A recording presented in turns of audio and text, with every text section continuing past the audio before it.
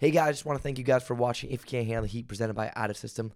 I just want to let you guys know about our new collaboration this month, the month of the NCAA tournament, allvolleyball.com. They're the number one volleyball retailer, and they have been around for 27 years, which if you're counting is longer than me, Joe, and Micah. Excuse my language, but allvolleyball.com has given a shit about the sport and the community long before it was thought to be cool. And when you shop with All Volleyball, they take a portion of each dollar and put it right back into the sport. I mean, they got it all. Shoes, essentials, and entire uniform packages. Oos! For 20% off to use on their entire store. Again, 20% off on all of allvolleyball.com. Hit the link in the bio. Again, OOS for 20% off. Enjoy the episode, guys. Yeah, you can handle the heat. Yeah. You can handle the heat. Yeah. Out of system, you can handle the heat. Booyaka Show, welcome back to another episode presented by Ad System.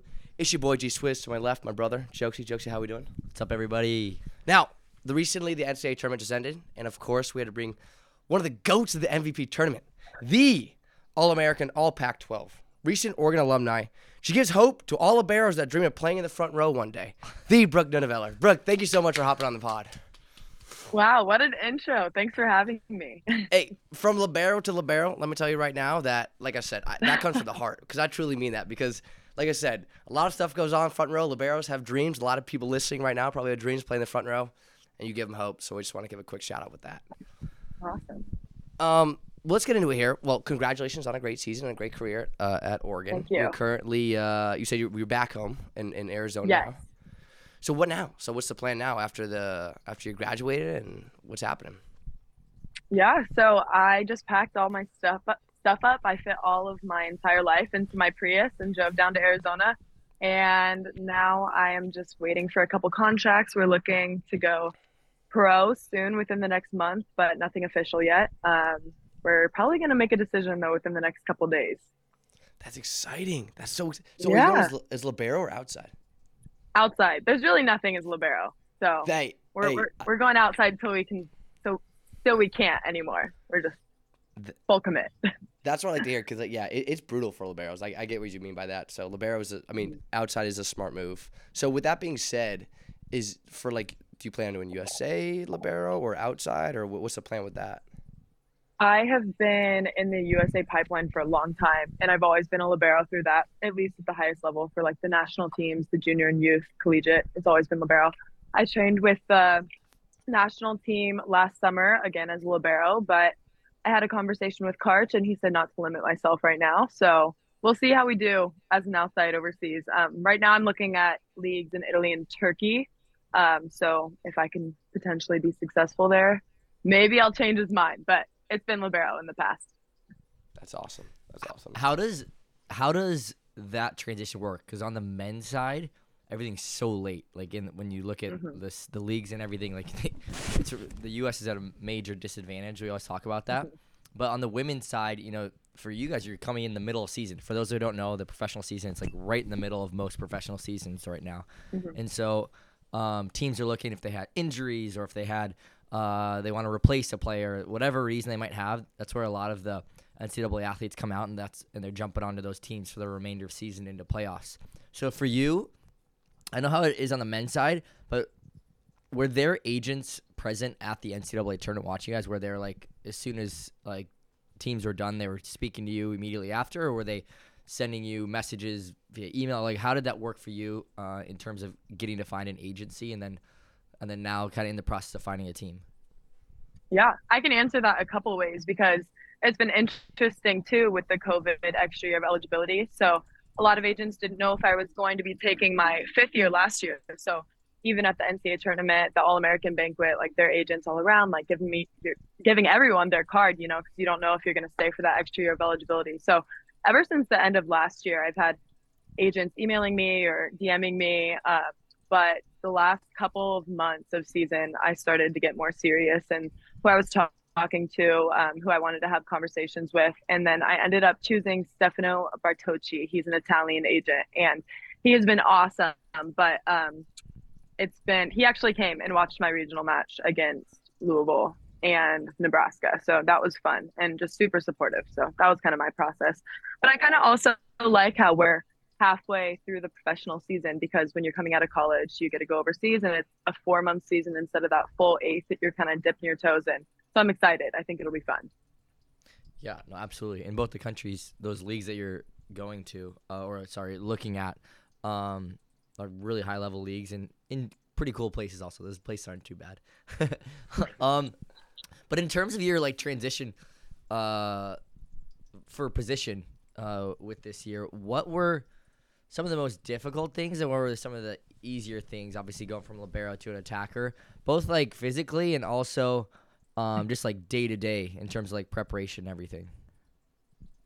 So I have been just making that transition and switching between positions since I was, I don't know, 15, 14 years old. And so it's just had to be really fast adjustments. I would say the hardest time for that transition was from my freshman to sophomore year of college, just because I had never just played libero for a long period of time. So my freshman year of college, for people who don't know, I was a libero at Oregon, and I had a year off of jumping. I would never train outside in practices, but then I had to make that transition my sophomore year. I had to start taking some jumps. My vert definitely went down a little bit. So just getting that physicality back, getting that vertical back up, getting stronger in the weight room. You know, I'm an undersized outside hitter, so got to get the vertical higher, got to hit hard, good ball control.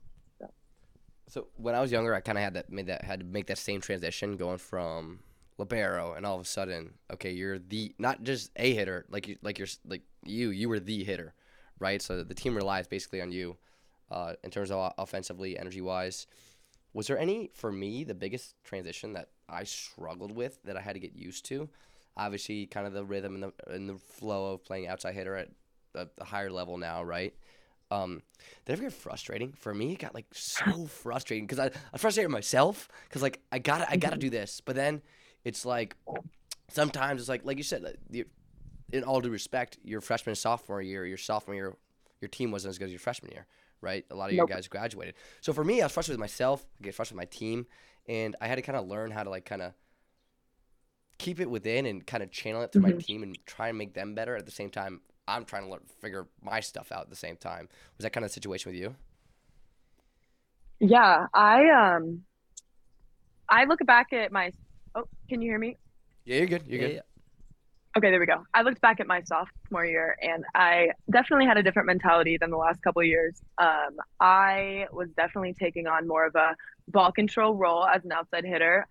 I was responsible for getting threes, and we had a couple of terminal attackers too my sophomore year. But then once I got more physical and we started to lose more attackers, and I started to become the vet on the teams, I had to take on a bigger role. So yes, it's definitely frustrating making the transition. I could also give the example of training in the national team gym in the summer as a libero, and I played outside for basically all of my college career, and going at a very, very much higher speed and playing left back defense and making just those little nuances there. You don't realize how many there are until you're really making that transition. So yes, it's definitely frustrating, but you kind of have to give yourself some grace in those situations and maybe just train it a little bit harder before you really, really get frustrated at yourself. I still remember my first tournament where I had to play outside hitter. I'm telling you right now, from libero to outside hitter, you are just gassed. The difference between even practicing and even just playing in games, like, was that just like, you're just like, oh my God, like, how was that? Mm-hmm. Yeah, you have to transition a lot. I think that's where it gets me the most, transitioning. But I don't know. Like I've said, I've made the transition so much in my life that the hardest was from freshman to sophomore year. But now I'm kind of getting used to it. I just really have to focus on staying in shape. Like if I'm switching from a libero, because you're doing a little bit less. I mean, you got to get low, you got to read a little, play some good defense, but as an outside, you're just doing a couple more things that you're not necessarily used to. So just staying in shape is definitely important. 100%. Sorry, Jay. No, I was gonna speak more in terms of like your guys' team and just over the years, what from your experience. You know, Oregon's competing in the Pac-12, always one of the top leagues, has top teams there. And then playing in the NCAA tournament, obviously you get to play against the Big 12, Big 10, SEC schools. What is one thing for you that you notice that separates the top from the other teams, especially in the tournament? Is there something that you've noticed that that stands out over the years? I would say floor defense is a lot better. I think a lot of teams, I watched your last episode and you were saying how Respect. Texas won because they got a good, really good libero. And I think you can agree with that a little bit because you have these really elite attackers and then now you bring in ball control. So I think the higher level that you get, you notice the better passers that you're receiving. You have to serve the ball a little bit tougher. And their floor defense just gets a lot better. So for me as an undersized attacker, in the Nebraska match, I struggled a little bit because they run a 6'2", so they have two right sides that are super tall, great blockers. I struggled because I had that combo with a really, really good floor defense behind me. When we got to the Louisville match, they were a little bit smaller. They ran a 5'1". I was matched up against a setter, and their defense was still really good. But I think when you have a combo of a really, really good block and the really, really good floor defensive team, it gets a lot harder. And I think the higher level you get, that's what you see more. No, absolutely. Especially, the physicality of the blockers and everything definitely steps up. It's just in the discipline. I think you'll recognize we were speaking to Dana Retke actually 2 weeks ago, and just her, and she's like had some ups and downs from her season, and she's playing on one of the top teams in Italy, and she's like it's just a whole nother like level. The speed and the room for error is like so much smaller. It's not like you see a lot of the same stuff. Like, there's nothing, like, crazy that you haven't seen when you go up to the professional level or from, like, high school to college. It's just, like, the room for error gets smaller and smaller at every level you go up. And so it's always interesting to me to talk to people and, like, ask them, what is it about, like, the elite athletes or the elite teams that separates them from what you've seen? And that's always the biggest thing is, like, as a coach, as a player, it's, like, you're looking for that stuff to pick up on. And it can, like, it's the smallest things always. And so, like you're talking about with Texas, it's like you don't have a whole lot of room for there's areas you got to take advantage if you're going to beat a team like that. And they'll open the door here and there, and you got to make sure you take advantage of those opportunities. If not, like, it's really difficult to play against a team like that. But you being at Oregon, what is your favorite thing about, or not, I guess you're done with Oregon now, but sorry, I don't mean to make you sad or anything, but what was your favorite thing about just the experience of Oregon? What, like, and I'm thinking more from like an athletics perspective, like resources, like one thing that you like just absolutely took the most advantage of that you would say. I mean, Oregon is, people say Nike University, so the amount of connections that you have through that company and also just the community of Eugene is really special. I think we grew our crowd a lot the better that we got as a volleyball team. But if we're talking volleyball wise, I would say the style of their play is very different than a lot of teams. Like, we run the ball very fast, our ball control is very good. And I think what separated us this year was our offense got a lot better. But yeah, just the amount of resources that you have and the support of the community is very different, I think, than a lot of communities or a lot of universities. Well, Christian, so one thing that the biggest shock when we went to college, well, let me rephrase that question. So I think there's a similarity between you stayed 5 years at Oregon, watching Oregon. Like I said, I've watched you guys throughout your entire career and in the tournament. I've always seen that Oregon's coaching staff has always been very, very good. It seems like they know what they're really, really doing, and they develop players really, really well. And we went to Hawaii. It was kind of the same case with us. We had really good coaches and stuff. Obviously, especially more than ever, the transfer portal is wild. There are so many people transferring. It's like, and you hear these absolute horror stories. Guys, girls just telling you stories. And you're just like, no way this happened. I remember I was turning to Joe one time. This is like there's like 64 tournaments in this team. And I remember just like looking at, because they always obviously pan on the coaches, show the coaches when they're on television. I turned to him. I was like, I wonder how many coaches actually know what they're doing in this situation. I remember saying it. I'm like, obviously you can look calm, you can wear the nice clothes, you can have the calm composure, but I'm wondering, do they actually know what they're doing at all? And like, I can like, was that like when you heard their stories? Are you shocked? And also, what is the biggest shock you learned when you went to college volleyball that you did not expect? Luckily, I haven't heard too many horror stories. And I think that's because we have such a great staff. Something for me that was shocking in college was just I think the speed at every single level that you get. So from high school to college, college to pro to national team, or about the same. Like the speed really gets a lot different. The speed of the serve, the speed of the attack. So that was a big shock for me in my transition. But like I said, our coaching staff is very talented. Matt Ulmer, he spends hours upon hours. He gets like no sleep at night during season, and he is up watching film. He's just very educated in the game of volleyball, and it's also very different than what I had learned in the past. There's so many different styles around the country, and he brought a new style to my game, which I really appreciated too. What is this is one thing I'm actually really interested in always, because I love this part of preparation, and just playing volleyball. What does a typical scouting report look like for you guys? Like, what are like the key things that Matt would go through like in a scouting report, and like could you give a little bit of detail about what that looked like for you guys and things that he focused on in a scouting report? Yeah, so we use volumetrics, and we will practice in the mornings, and then we'll usually have some sort of a film session depending on who we're playing. So when we're watching film, we're always going over the rotations and, their offense in every rotation. We'll then go through specific hitters, specific servers, and that's about it with film. But when he breaks those specific things down, we're looking at tendencies of attackers, whether they're more likely to hit line or cross in certain situations, or if they will use the block more, then they'll want to find areas around the block, different things like that. Or servers, if their serves tend to drop, just a lot of tendencies in a lot of different areas of the game. But then our assistant coach, Taiba, she would send a full scouting report on those things, just broken down on a piece of paper. So we go over a lot, and it depends on how much the players really want to take advantage of the resources that we're given. What is how much of the analysis goes into the opposing setter, and like what does that look like for you? Yeah, so it's mostly the things that we look at with the setter is if they're likely to go with the flow where the pass takes them, if they're likely to set like a quicker tempo, say the pass pushes them forward, are they likely to set the four quickly? Are they going to pick the ball up?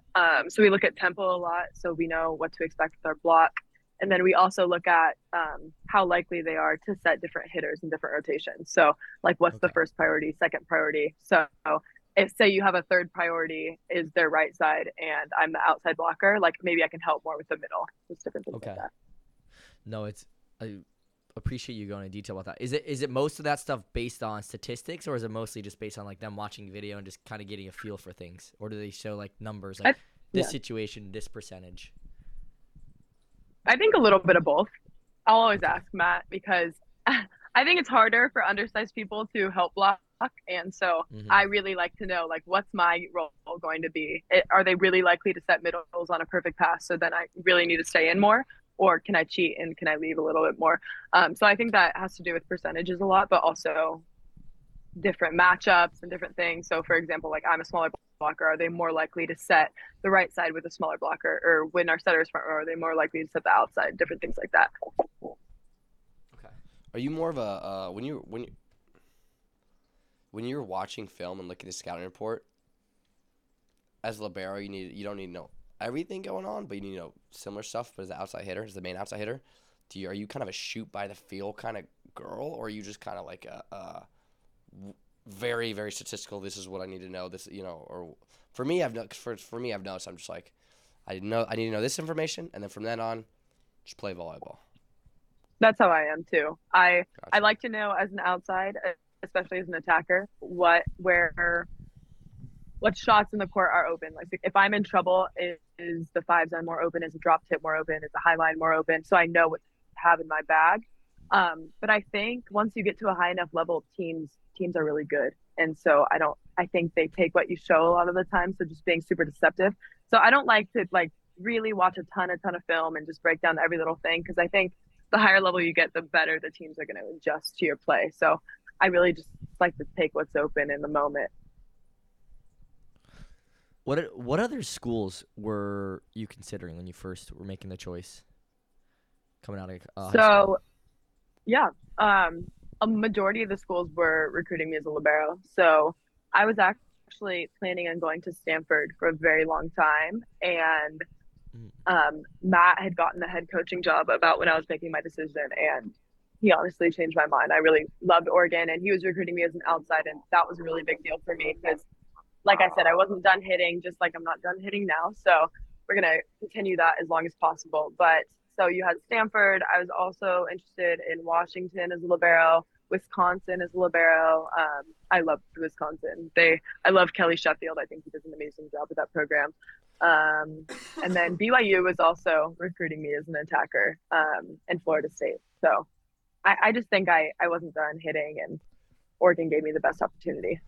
So what was that conversation like when he said, all right, you're libero, you're outside hitter, and first year you have to play libero? Did he tell you that when you were recruiting, or was that something you learned?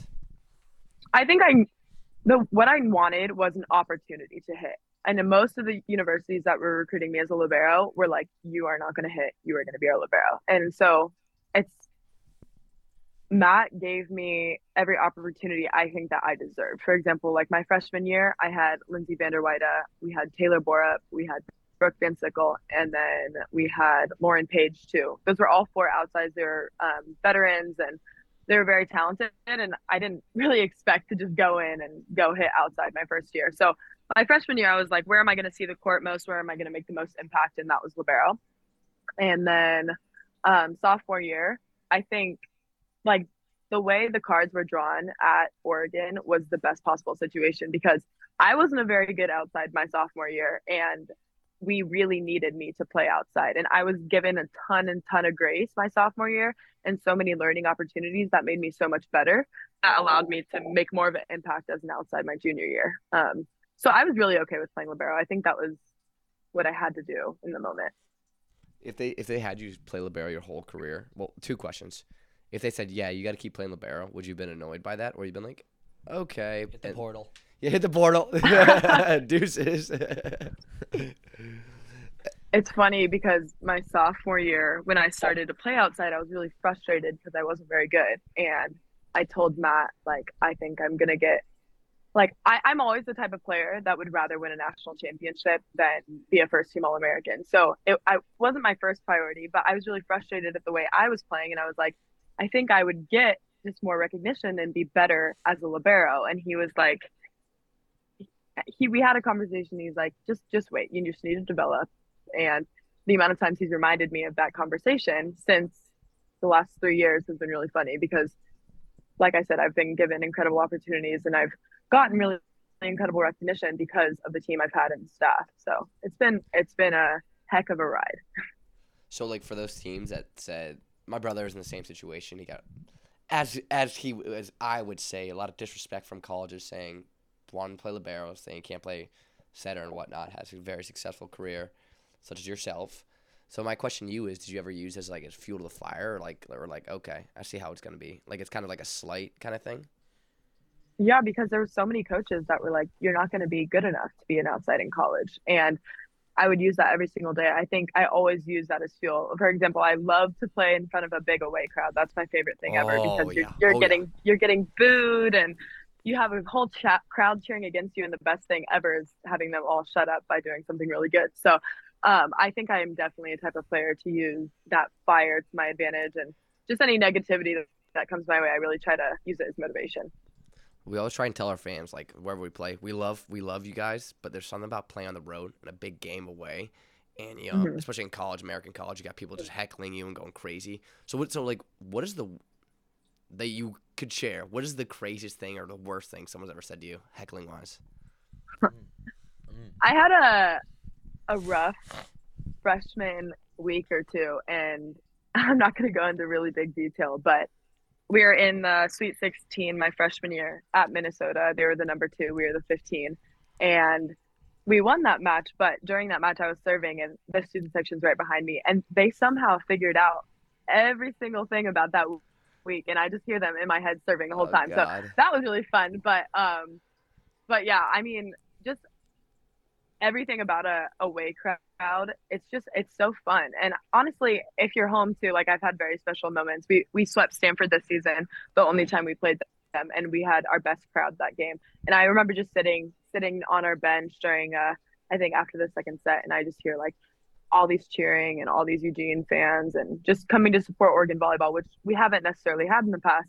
And I just remember like embracing every single moment of it. So I love playing in our home crowds, but away ones are also very fun.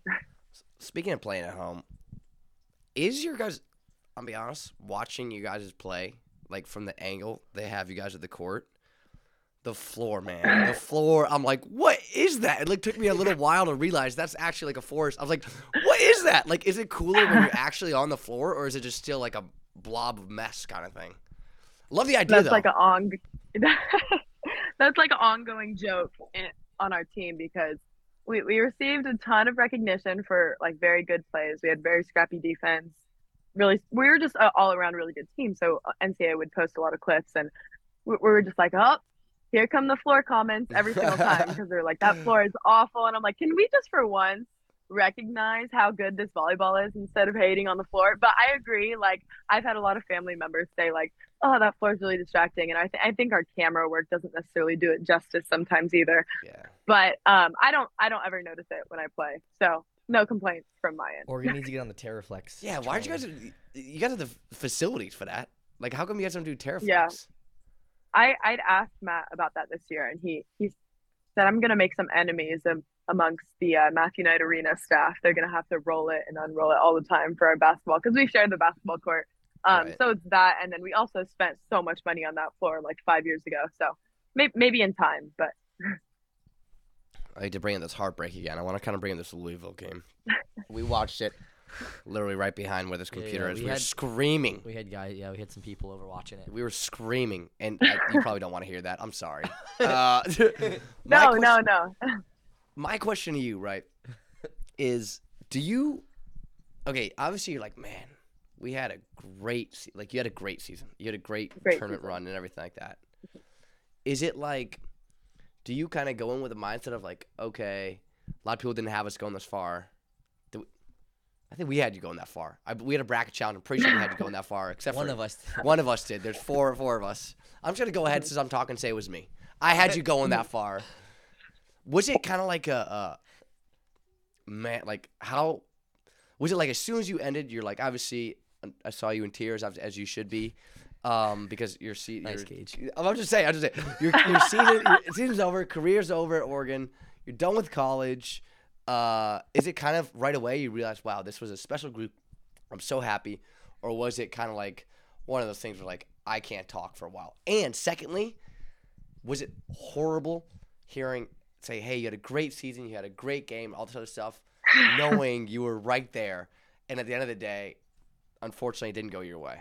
Because for me, yeah. I can't stand like when like if we didn't win or whatnot, I can't stand it. I need like at least a day or two.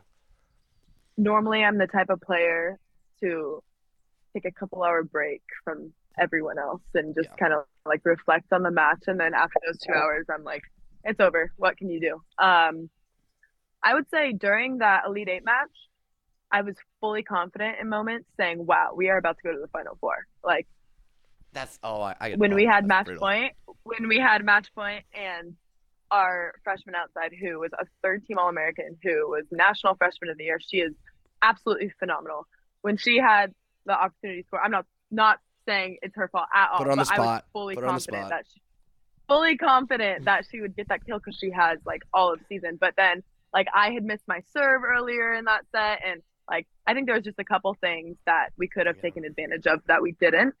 But I was fully confident that we. Truthfully, I thought that we could beat anyone in the country. I'm going to say that Texas was the best team in the country, but they're beatable. So I thought we could have beaten anyone. Agreed. I think if I'm going to put Texas aside, I think we are just as good, if not better than anyone. Like I truthfully think we're just as good, if not a little bit. Like I think we could have won the Louisville match, but their defense was phenomenal in the end of the fourth and the fifth set, and they made some ridiculous plays. So at the end of the day, those are the teams that are going to win. But after the match, in the fifth set, I think everyone knew that Louisville was going to win that after the first half. And we were just fighting every step of the way. But I think it was really hard because we could have won. Like, we had the opportunity to win, and we didn't. But at the end of the day, in the locker room, I told my team I would rather lose in the Elite Eight with that group than to make it to the Final Four with any other team. So it was just bittersweet for sure. Definitely things that we could have done better, but at the end of the day, we had the best record, Pac-12 record of any Oregon team. We had the longest winning streak of any Oregon team. So there's just so much that you can take away from the season. That's true. In your freshman, she had phenomenal. It was just a little stretch there where she, obviously, and that happens to everyone, but she had a phenomenal year, phenomenal tournament, Yeah, phenomenal match. ridiculous. Are you guys forced to wear arm sleeves, by the way? Sorry, this is I noticed this. I remember watching. We're just bringing like, petty they're- stuff now. Now we're No, very. no. I was watching the match. I'm like, they're all wearing arm sleeves, but I don't know. Maybe Nike says it, or just No. a team thing. Because Girls Texas, prefer long. they all long tape their sleeves. fingers. Oh, that's true. Texas does do that. Like- My brother can be a Texas hater sometimes. No, Yes. Texas Yes. hater. You don't love him. You definitely don't love him. That's for sure. Sorry, bro. Continue with your answer though. The arm sleeves, yes, we are forced to wear the arm sleeves. I know there's a couple teams that have the sleeveless jerseys and they have the option to wear the arm sleeves or not, but yeah, we have very strict or being Oregon, our equipment manager is like on top of everything with how we're looking. So that's really great because we're always looking pretty good, and at least in my opinion. But also like you got to be on top of everything. So what are some of those rules? Like I have really weak ankles. I've sprained them 8 times, and so I have to wear ankle braces. And there's a brand, it wasn't a Nike brand, but it had white at the top. It had like the logo or something.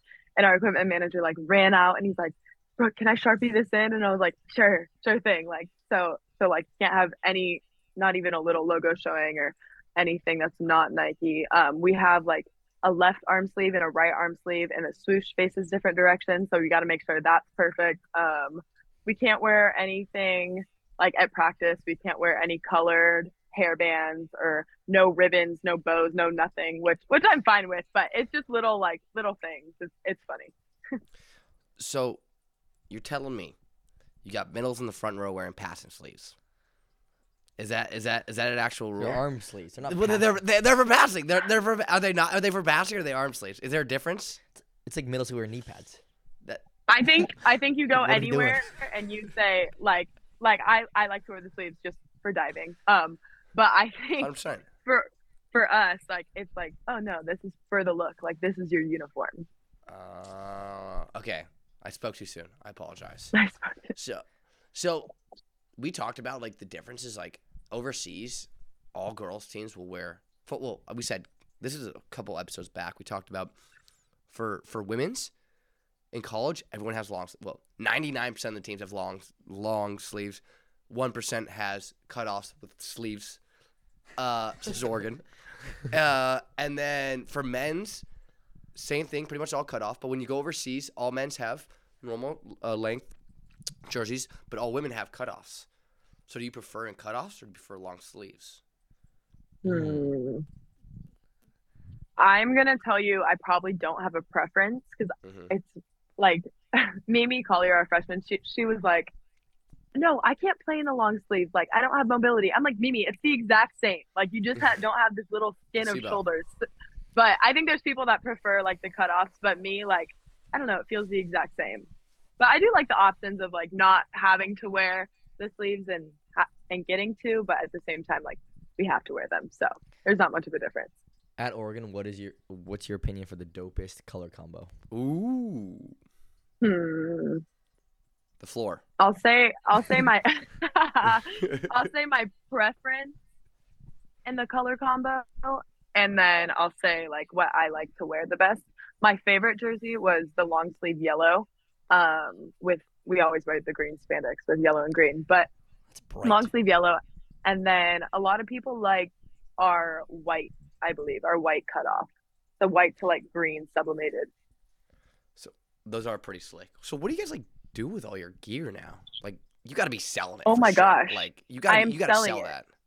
I just sold all of my jerseys, so Wow. that was fun. And then I am currently in the midst of selling all of my Oregon gear. We have a ping pong table in my house in Arizona, and it is covered. It is covered from like corner to corner with Oregon gear. So I'm selling all the jackets, and it's a lot of work, but I will tell you that people pay well for Oh, player yeah. issued gear. Oh yeah, especially for a player as caliber as yourself. Come on now. Probably all liberos just showing love, like you said, giving people hope. But so After my brother won the national championship, what'd you sell yours for? we ought to get.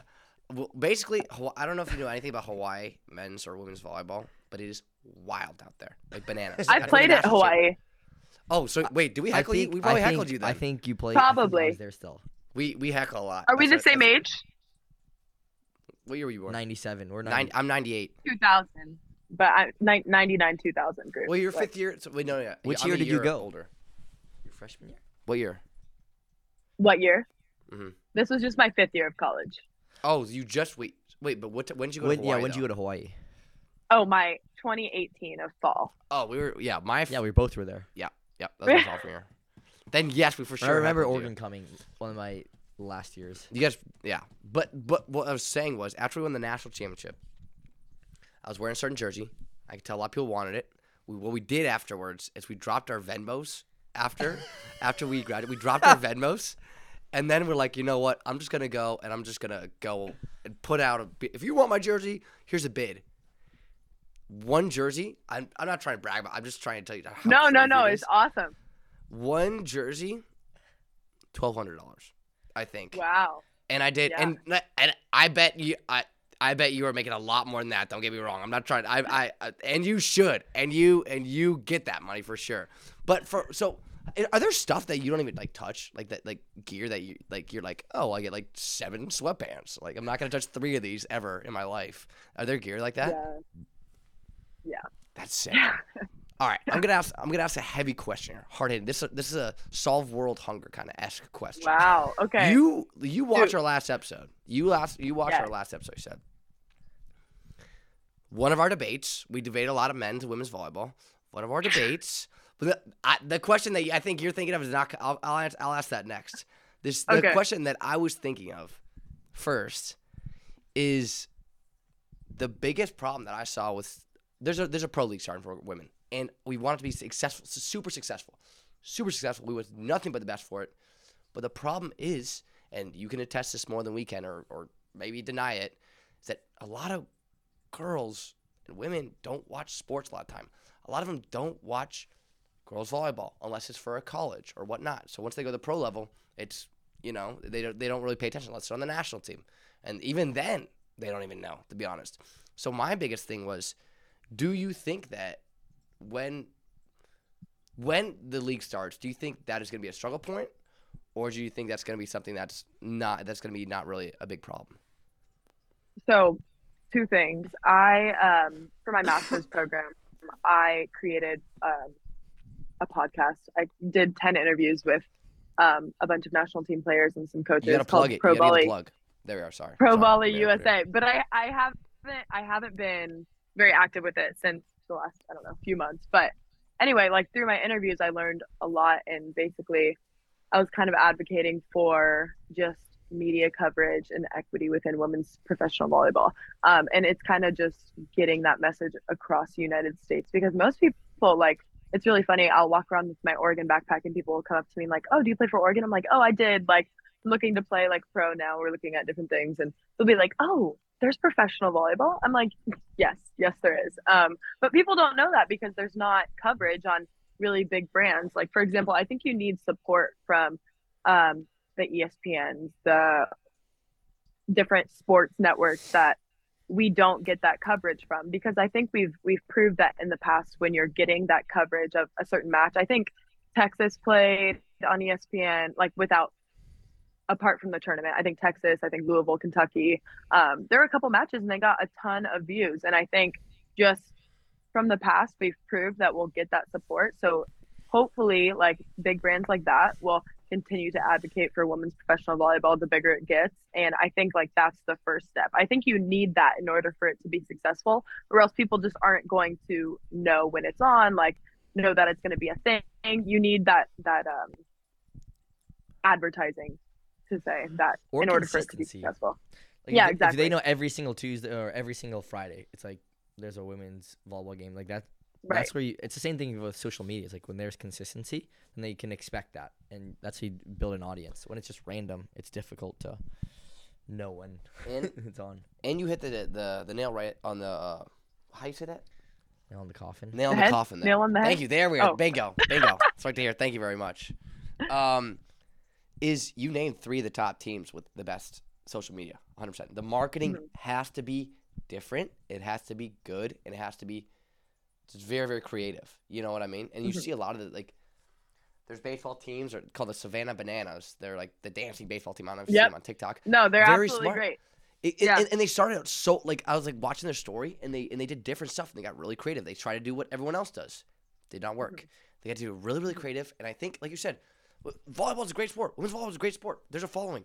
People have to know. People have to care about it. If you don't give them a reason to care, they're not going to watch it at the end of the day because they don't care. Once you get after Oregon or Nebraska, they're like Hawaii. Like, I don't really care. I just support this school. I think getting people invested in teams is the biggest thing that you're going to have to run into.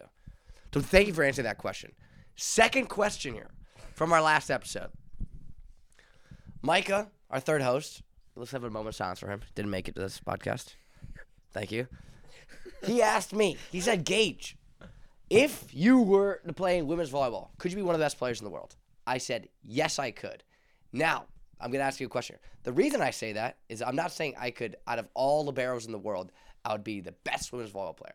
The reason I said that is because good height, extremely physical, and I just try and send it as much as possible. And I know you're probably not familiar with my game, and I'm not saying I'm some godly player or whatnot, but that's just that was my opinion on that. Now, for the question for you is, do you think, is there something that I'm not thinking of that in the women's game do you think that men would struggle with when they transition back to women, or if they were to play in the women's game, that they would struggle with?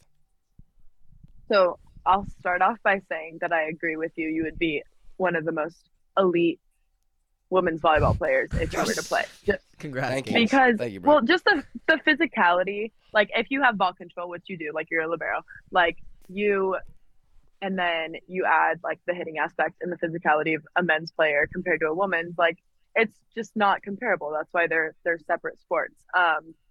But I will also say that men's and women's volleyball is very, very different. And I think they play the game very different because of that physicality aspect. For example, like you see the women's game a lot more defensive. Like there's a lot longer rallies because of I'm not going to say like the lack of physicality, but I think women's focus a lot on defense, and like men are ripping topspin serves, and it's everything's like very defensive, but at the same time, like you're playing the game differently because of the amount of physicality that the men's have. Like I've played against men and I've played with men a lot of my career, and like the way that they're taught to like defend because of how fast the ball is going, like is different than a woman. So I just think there's really small nuances that you would have to adjust to, but at the same time, like the physicality, there's a big gap.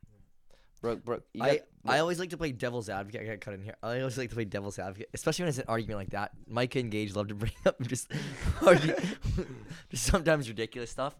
But I'll say too, for Gage, like there's definitely a lot of players out there on the men's side that I wouldn't agree with.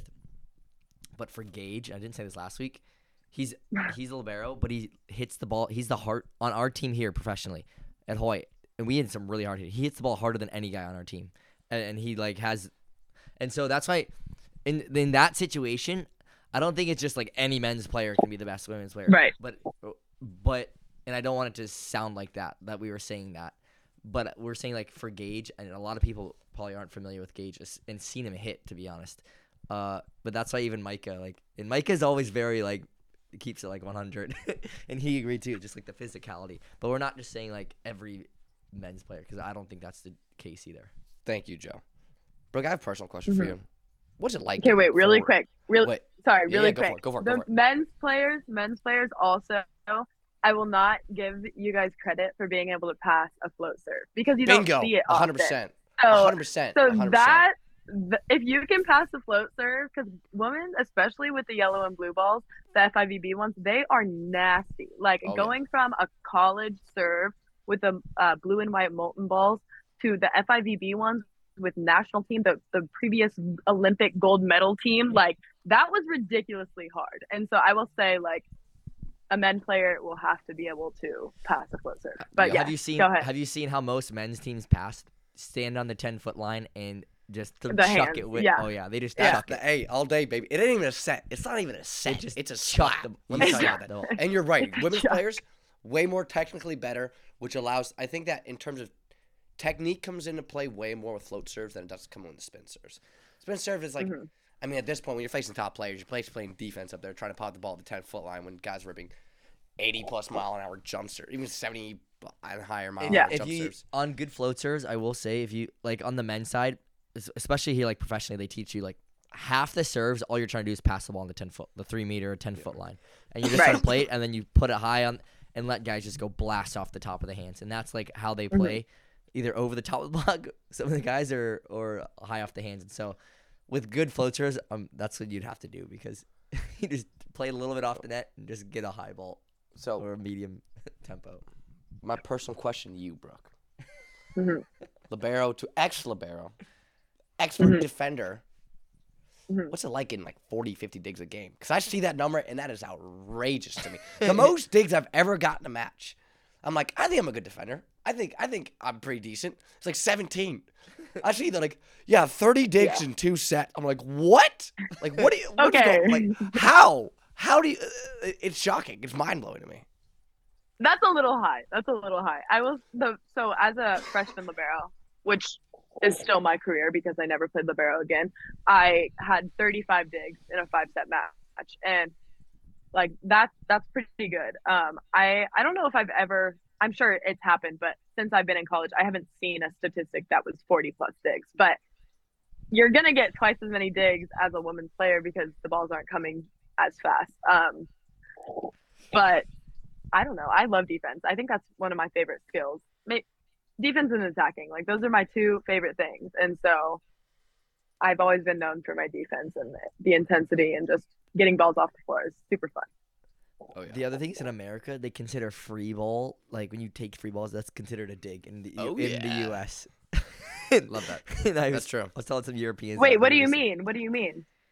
Like when free balls get sent over the not like jumped and set over or anything like that, that counts as a dig statistic. At least on the men's side, it does. Oh, no, I don't think it does for women. Okay, because it definitely counts on the men's side. Pretty sure. Down balls do. Down balls do. Tips. Dude, my senior year, my right side, Radoslav Perpunov, he was a national player of the year that year. Bulgarian, definitely not American. He would just be like, dude, because they would just try and tip at him every time. And he would give me, he started this like social media thing as well around the Hawaiian Island. Hashtag more digs than Gage. And as obviously it's been 4 years since he played libero, so maybe you don't. But I would get everyone would give me crap if he dug more balls because they just try and put every ball to him. It's just something that just as a libero. Also as a libero, like again, this is a little. You can while call me a ago. libero. It's okay. I'm both an outside and So, libero. I'm a Do you think you're a libero playing? I always said when I played outside hitter, I was like, I'm a libero playing outside hitter. I'm not an outside hitter playing libero. What do you think you are? I think I'm an undersized outside who has to increase my physicality a little bit, but I consider myself an outside now. I would consider myself a libero playing outside my sophomore year because I was just very ball control, very like shot worthy, but now I have like good power. I jump well and I have good ball control. So I feel like I'm an outside now. My question I was leading to was the biggest skill. People like liberos ask me, hey, what's the biggest skill I can learn as libero? What's the most important skill? I'm like, bro, the number one thing is you got to learn how to entertain yourself, especially during practice back there. Because let me tell you, I literally just got back from a practice where I passed an hour straight of free balls and 90 minutes straight of serve receives. I'm telling you, you have to all right, maybe I take it a little too far sometimes. I'll admit that. I'll be the first one to admit that. To the point where it's distracting the rest of the team. Okay, yeah, all right, I get that. But for me, I'm like, you have to, because there's so many liberos out there who don't love playing libero. I love playing libero. Yeah. But 90% of them hate it. I'm like, why? Like, just learn to entertain yourself and love what you do. But I don't know. People see it as a curse and jail time, basically. I won't say I hate playing libero because I still love Right. it, but I like outside more just because I get to do Yeah. more skills. But I've definitely, because normally now I'm libero for USA, and so when I'm at USA, there's definitely times where you're just passing free ball after free ball after free ball. And we do a drill called Blitz the Bro, and it's at least like an hour long drill where every single serve comes to you. And so like if you are not passing good balls in this drill, like you're ruining the drill. So like the amount of focus that it takes to just pass perfect serve receive float balls, like especially like I was saying with the FIVB balls and the national team, like very elite servers, like you have to be very, very focused with the lack of reps that you're getting. So I definitely agree with that. As a libero, again, like I feel like we just relate. I don't know. There's something. But the thing is in those drills, those can be the worst. Because if you mess up in those drills once, God forbid, twice in a row, it just feels like the gym just gets dark, and there's just like a light, a strobe light just on you, and you're just there, and you're like, oh my God. I try when I mess up too much, and my brother can test this. I try not to look at anyone in the face. I just like look at the ground. I'm like, I hate myself right now. But like, it's the worst. Messing those up as libero because it's your job. As an outside hitter must be nice, you know. Maybe you don't pass so well, you can get a kill. But have you ever gotten a kill as libero? Well, okay, I'm sure I have, but in the Sweet 16 match, I got a kill from a dig to win the fourth set. So like that wasn't a libero, but I felt like a libero in that moment, you know. But I think I've actually like free ball killed or set a ball over the net and gotten a kill. A little like tricky dump, you know. But that was a long time ago. So, yeah, that was a long time ago. I got you. So what would you say is your favorite? This is the last question about college, and I have one or two more about pro. But what would you say your favorite play is from? Because you guys get a lot of.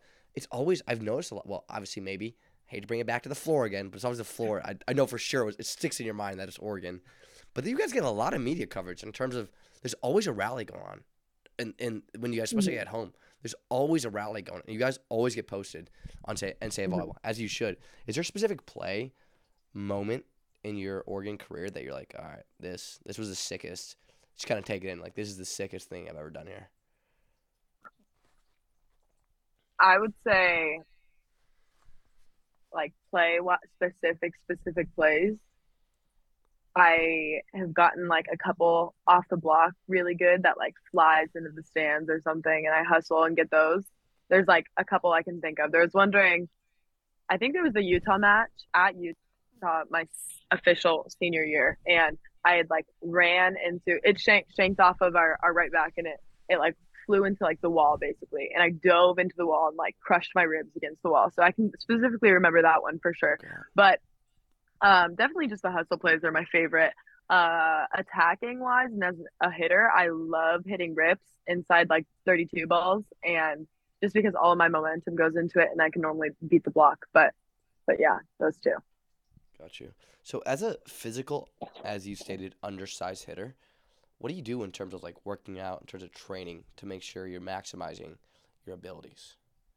Our strength coach is really, really talented. He's really well known, honestly, around the world. He's done like keynote speeches and he's written like 5 books. So he's incredible. And he definitely got me in really great shape to be really explosive and increase my vertical. I would say, because I was a hitter in high school and in club volleyball, and I touched 10-1 in high school, but then my vertical decreased a ton as a freshman libero. I would say I was probably touching around like 9-9 before at this end of my freshman year when I was starting to train hitting again.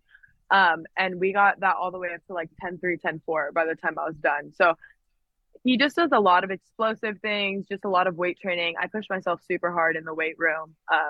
I'm proudly like at the top strength group on my team just because I think it's really important for me to like push myself in the weight room, but I also eat super well most of the time. And I try to get like my body in the best shape possible.